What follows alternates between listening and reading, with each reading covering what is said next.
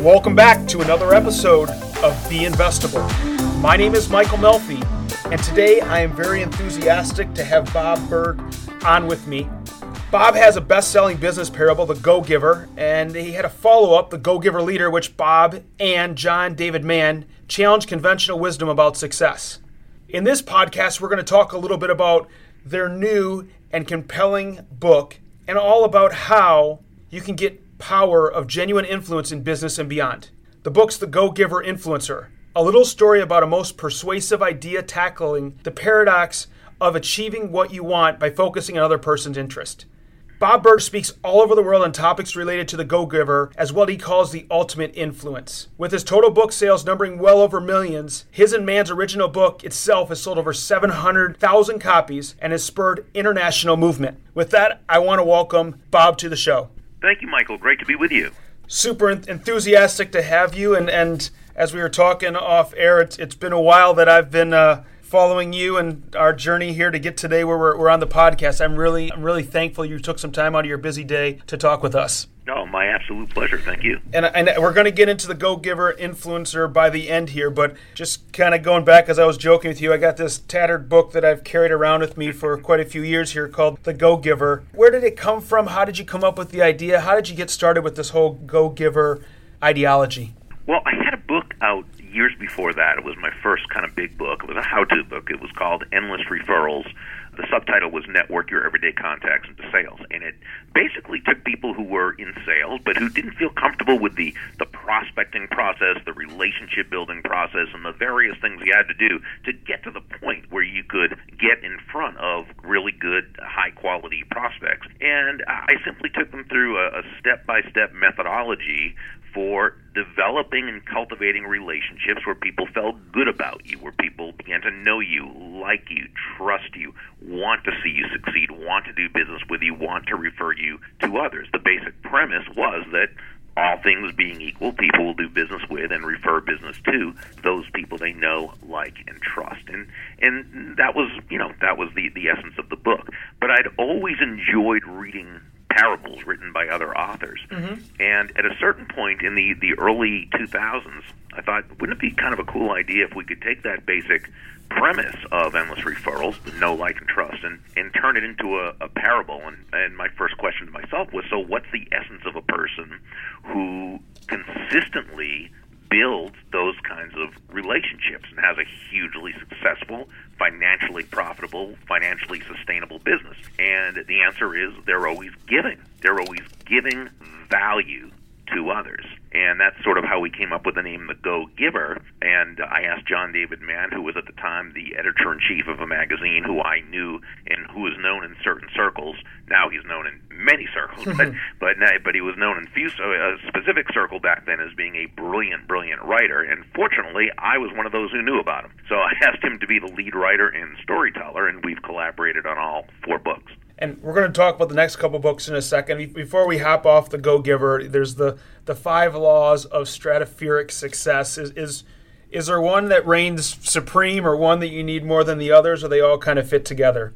Yeah, they all fit together. It's sort of, without any one of them, you could still theoretically be successful, but you wouldn't come near being as successful as you potentially could be if you utilize all 5 of them together in conjunction. Yeah, it's interesting. Yesterday, as we're sitting here talking, I was talking with someone, and they made a comment about how I tend to, in my life, be a go-giver of sorts with a lot of the people I work with. And when I think back to this book, is so many times it made so much sense of the law of value or the law of compensation or the law of influence or the law of authenticity or the law of reciprocity. Is just like, so if you do those things, you will produce great results for yourself and for others. And it's such a great little book. I just want to thank you for writing it. Oh, thank you. That means a lot to me. Thank you. And you went on, and I thought that book was enough, and then all of a sudden I get back out, and next thing I know, I don't know if it was a bookstore or Amazon, but a couple more came out, and one was The Go-Giver, Sell More. Talk a little bit about that. Go-Giver Sell More was sort of an application of the 5 laws of the Go-Giver, because we had people who would be emailing us stories of how they utilized the laws and had great success. And then, of course, there were many people who were very, very successful, Michael, and that was long before they had ever read The Go-Giver. And what we found is really the early adopters of the book were mainly those who already were very successful. They'd already been living their lives and conducting their businesses in this way, and what they did is they would write to us just to kind of say, thank you for putting into words, what I've been doing and what I've been trying to tell people. Yeah, and it was such a great book, and obviously, as the title says, Go-Giver, Sell More. That the book's all about that. And I think it does a great job following that up. And the third one that came out was the Go-Giver Leader. And so a little bit about that one. Yeah, this is a person. It's another young, kind of aggressive, ambitious guy, Ben in this case, and he's he's working his way up the mergers and acquisition department of a major company he works with, and he's charged with getting a family-owned business that's a real kind of hometown business where there's a lot of closeness and a lot of love there, but they're very much struggling financially. And he's charged with having to persuade them, if you will, as to why they should want the company he works for to take them over. And he goes into it really thinking he's going to just sort of lead them to that decision. And, that's right. And he's going to. But what he found out was it wasn't leadership was not about him. Yeah. Right? It was about communicating how he could bring value to them. Yeah, and out of curiosity, what made you decide to write one on leadership at this point? Well, a lot of people, and many people utilize the Go-Giver in their leadership teaching, but it was really more about entrepreneurship. Mm-hmm. And so a lot of people wrote and they asked, will you be doing one on leadership? And we really hadn't thought about that until we were asked. But, when you listen to the marketplace, they'll usually tell you what they're looking for. And we really saw there was an opportunity here to hopefully bring some value in that regard. But, there's plenty of wonderful, great leadership books out there, and we can benefit from all of them. This just happens to be one in which it's put into story form. Yeah. That hopefully makes a point that is relatable. And just, this is out of my own curiosity, Annelle, Ben, Alan, Augustine, all those characters, were there any real-life people, or are they truly made up for this parable? Well, for this one, they were all made up. Okay. The first one, in the Go-Giver, we sort of used models of some different people that John and I both knew. But they were still mostly made up. But a lot of the actual events in the Go-Giver were actual events that happened, either in my life or John's life, and we simply put them into the story. The one thing that I think resonated was this idea of servant leadership. There's the giving leadership and the servant leader. How do you differentiate those two? What do those mean to you? I don't think there's so much of a differentiation. I think it's sort of, I think they're very congruent with one another, So we don't really see that there's that there's a significant difference in the two. So someone hears this podcast and they're like, I want that, and they pick up the book and they read it and they say, okay, I still want that. How do they actually make it happen? How do they bring it into actuality in their lives, their careers, their entrepreneurial journey, their leadership? How does it actually implementation take place? Well, something like anything else, the implementation happens because you make a decision to implement it and you take action on it. And that's why in the Go-Giver, if you recall, Pindar, the main mentor, his condition with Joe, remember there was one condition for mentorship, and that condition was that Joe had to apply each law that he learned that day. He had to apply it that very day or night before he went to sleep. He didn't have to do it perfectly. That wasn't the issue. Right. And it wasn't a matter of thinking, why will it work or why won't it work? No, that wasn't it either. It was simply take the action. And that's so important. And I would say that any of the laws that we share in any of the books are all very action-oriented and very simple to apply. It doesn't mean it's always easy, but it often is. But the big thing is to begin applying the information because, knowledge without action is the same as not having that knowledge at all. Totally. And before we hop into the fourth book, I have to ask you, it's an illustrious career you've had. You travel around the world speaking to people. In your journey in becoming a best-selling author, what was the most challenging moment for you, and what did you learn from it? I'd say any time that you accomplish something, it's getting past your own self-imposed limitations. Yeah. Because I think we all have them. We may not look like we have them, and that person on stage may not look like he or she has them. You know what? We all have them. Yeah. And I think once we get past that, we're okay. Totally. I mean, you and I don't have them, but no, I'm just kidding. Right, but everybody else, right? Yeah. Exactly. Our own. Right. No, that's great. Is there any one moment that's been the highlight, or one book that's the highlight for you, or any speaking engagement you're like, wow, and you look back and you're like, that's pretty amazing? I would have to say that The Go-Giver, with having sold over 700,000 copies and seeing how it's taken, how it's caught on in the marketplace, that's really been a thrill for me. Yeah. When I hear from people who talk about using it for family study sessions, or how it's used in different, just in all these different kinds of things, whether the locker room or the boardroom or the what have you, that's a thrill for me. I never ever get tired of hearing that. Oh, that's great. I will make sure to note to our listeners that if you have used it or are using it, make sure you reach out to Bob and share that with him. Thank you. So let's hop right in. You have this new book, The Go-Giver Influencer. And it's interesting. I read a quote. You said this: you can get the results you want while making others feel genuinely good about themselves, about the situation, and about you. And I'm sure there's some listeners when they hear that say, nah, there's no way possible. Come on, Bob. What? No, it's the people who you see who are the most sustainably successful people who are well respected, well regarded. These indeed are people that when you come away from a conversation with them, you feel better about yourself. You feel better from having been in conversation or with them than you did beforehand. And at the same time, these people are always advancing life for all.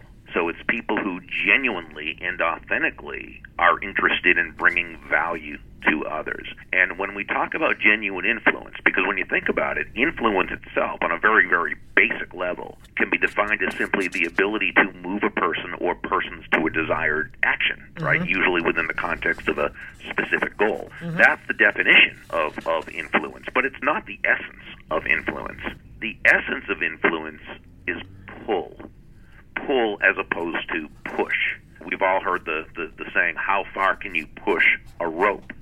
And we know the answer is not very far, at least not very fast or very effectively. By the same token, you never hear someone say, wow, that Ann or that Dave, he is so influential, he has a lot of push with people. No, he has a lot of pull with people, because that's what influence is. It's not about pushing your will. It's not about pushing your ideas on others. It's not about being butch-y. It's about pull. It's an attraction. Great influencers attract people first to themselves and then to their ideas. And the way they do it is through being interested in the other person. It's asking themselves questions such as, how does what I'm asking this other person to do, how does it align with their goals, with their needs, their wants, their desires? How does what I want this other person to do, how does it align with their values? And when asking ourselves these questions thoughtfully, intelligently, genuinely, authentically, not as a way to manipulate another human being into doing our will, but as a way of building everyone in the process, now we've come a lot closer to earning that person's commitment as opposed to depending on some type of compliance, which is never sustainable. That's so interesting. In preparing, I read a little something where it says there is a major problem in the world today. It's not people disagreeing with one another. It's that they cannot disagree agreeably, civilly, and most importantly, persuasively. When I read it, I had to read it twice because I want to make sure I got it, but that's such a powerful statement. I know in this book you talk about the 5 secrets of genuine or ultimate influence. Mind sharing with us a little bit about what those are? Well, it begins with controlling your own emotions. That's where it begins, because it's only when we can do that, when we master our own emotions, that we're even in a position to take a potentially negative situation or person and turn it into a win for everyone involved. Now, the fact that as human beings we are emotional creatures can make it difficult. And so we're not asking anyone to deny their emotions or forego their emotions, just to master their emotions. Make sure you control them as opposed to they controlling you. Or to sum it up, as one of my great friends and mentors, Don DiScumaci, says, by all means, take your emotions along for the ride, but make sure you are driving the car. The second one is to put yourself in the other person's shoes, which sounds simple and even sounds kind of trite until you recognize the fact that most of us have different sized feet. In other words, we can't necessarily put ourselves in their shoes. We're not in their shoes. We don't know how they feel, what they think. We come from probably totally different belief systems. In fact, most conflict is the result of two or more people looking at the same thing from very different viewpoints. So only by asking questions and then listening, and as one of the mentors tells his protege, listening not just with your ears, but with your entire posture, actually with the listening with the back of your neck, which simply means you bring your whole entire being into listening to this person. And not only do you learn more, and are you able to understand this person and what they need, what they want, what challenges they have, but they understand that they're being listened to. And that makes a big difference.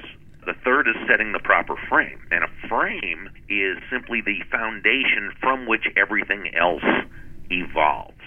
This can be as simple as when you meet someone new, having a genuine, from-the-heart smile on your face, so they know that you're looking forward to meeting them. It might be that you're in a conversation with someone and a person walks in and they'd like to join you, but they don't know if they're welcome. So you open up your body language. You create the frame. You set the frame that they are welcome. But it also might be that when you're in front of a prospect about whom you're about to for whom you're about to do a presentation for your product or service, and this person's kind of defensive and resistant because perhaps they have been hard sold to or felt pressured by another salesperson, and you're going to set a different kind of frame. And you might say, Mary, while we've been able to help a lot of people with this product, whether or not it's the right answer for you, we simply can't know without exploring deeper and determining whether it meets your needs. So please know our conversation is for both of us to discover that, and if it does, great. If not, that's okay too. So you've provided her, you've set the frame of your two allies just trying to look out for her best interest as opposed to an adversarial salesperson prospect type of situation. 4 is communicate with tact and empathy. My dad has always defined tact as the language of strength. And I've always admired that because it takes a strong man, a thinking person, a strong man, a strong woman, a strong person to think first before they talk, to consider how what they say is going to affect that other person. I see tact as a way of communicating an idea to someone that they may not be intuitively receptive to, okay? And that's life. That happens sometimes. But it's communicating your idea in a way that not only are they not defensive toward you and resistant to your idea, but they are more open to you and thus more receptive to your idea. Tact and empathy allow you to do that. And the 5th one is the counterintuitive one that, as you know, we always put in as the 5th law. This is the one that kind of seems to go against everything else, so you go deeper and you realize it actually fits right in. Right. And that is to let go of having to be right.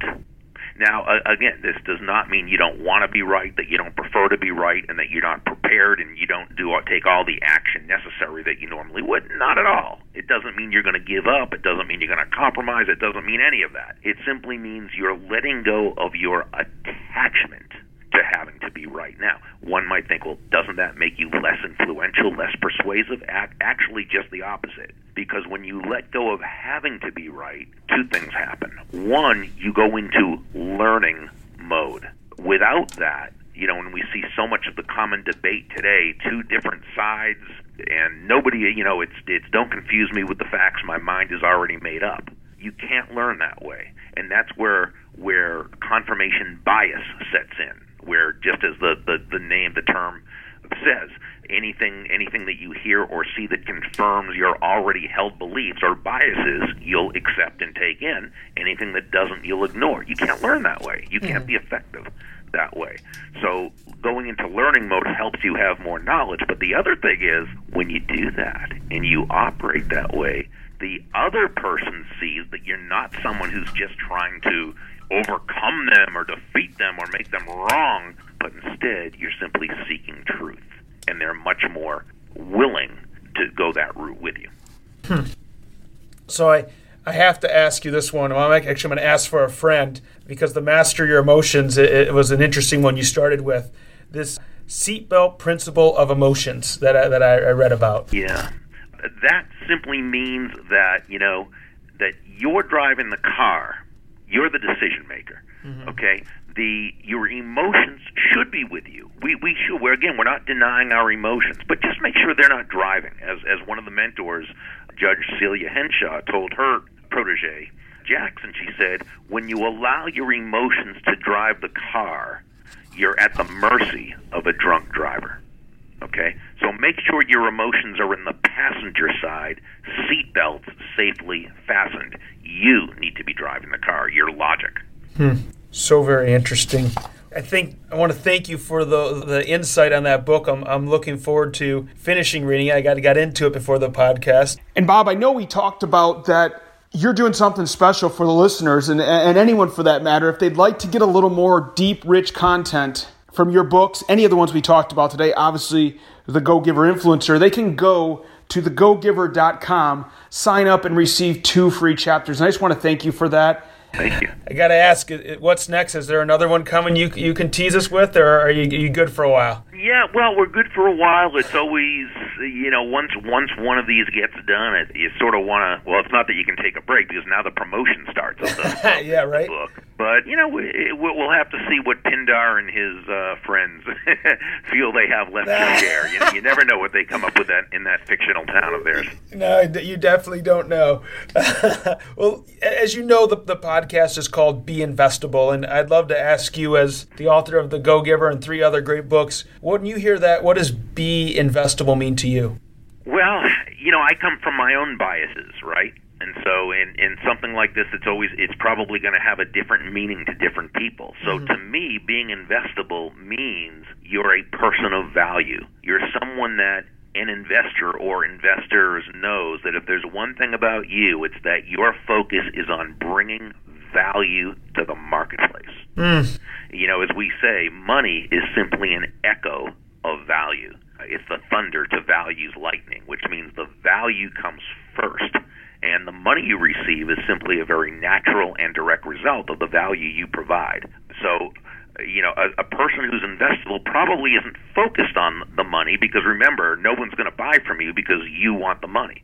They're going to buy from you because they see value in doing so. So I think that person who is always looking to provide exceptional, exquisite value to the marketplace, as the marketplace sees it as being of value, that's the person who's most investable. I love it. That was a great definition. I want to thank you. And on that, I want to thank you for joining us on the show and looking forward to many more conversations with our listeners in the near future. Well, thank you so much. It was a pleasure being with you. And with that, we will wrap up another episode of the Be Investable podcast. One quick note for the listeners, if you would like to get 2 free chapters of any of Bob's great books, go to thegogiver.com, sign up, and you can download 2 chapters of any one of the books and get some of the deep, rich content you heard him talking about today. Once again, my name is Michael Melfi. You are listening to the Be Investable podcast. And if you haven't had a chance to check out the latest edition of our magazine, go to www.getinvestable.com/magazine and sign up for your free issue. Until the next episode, stay strong.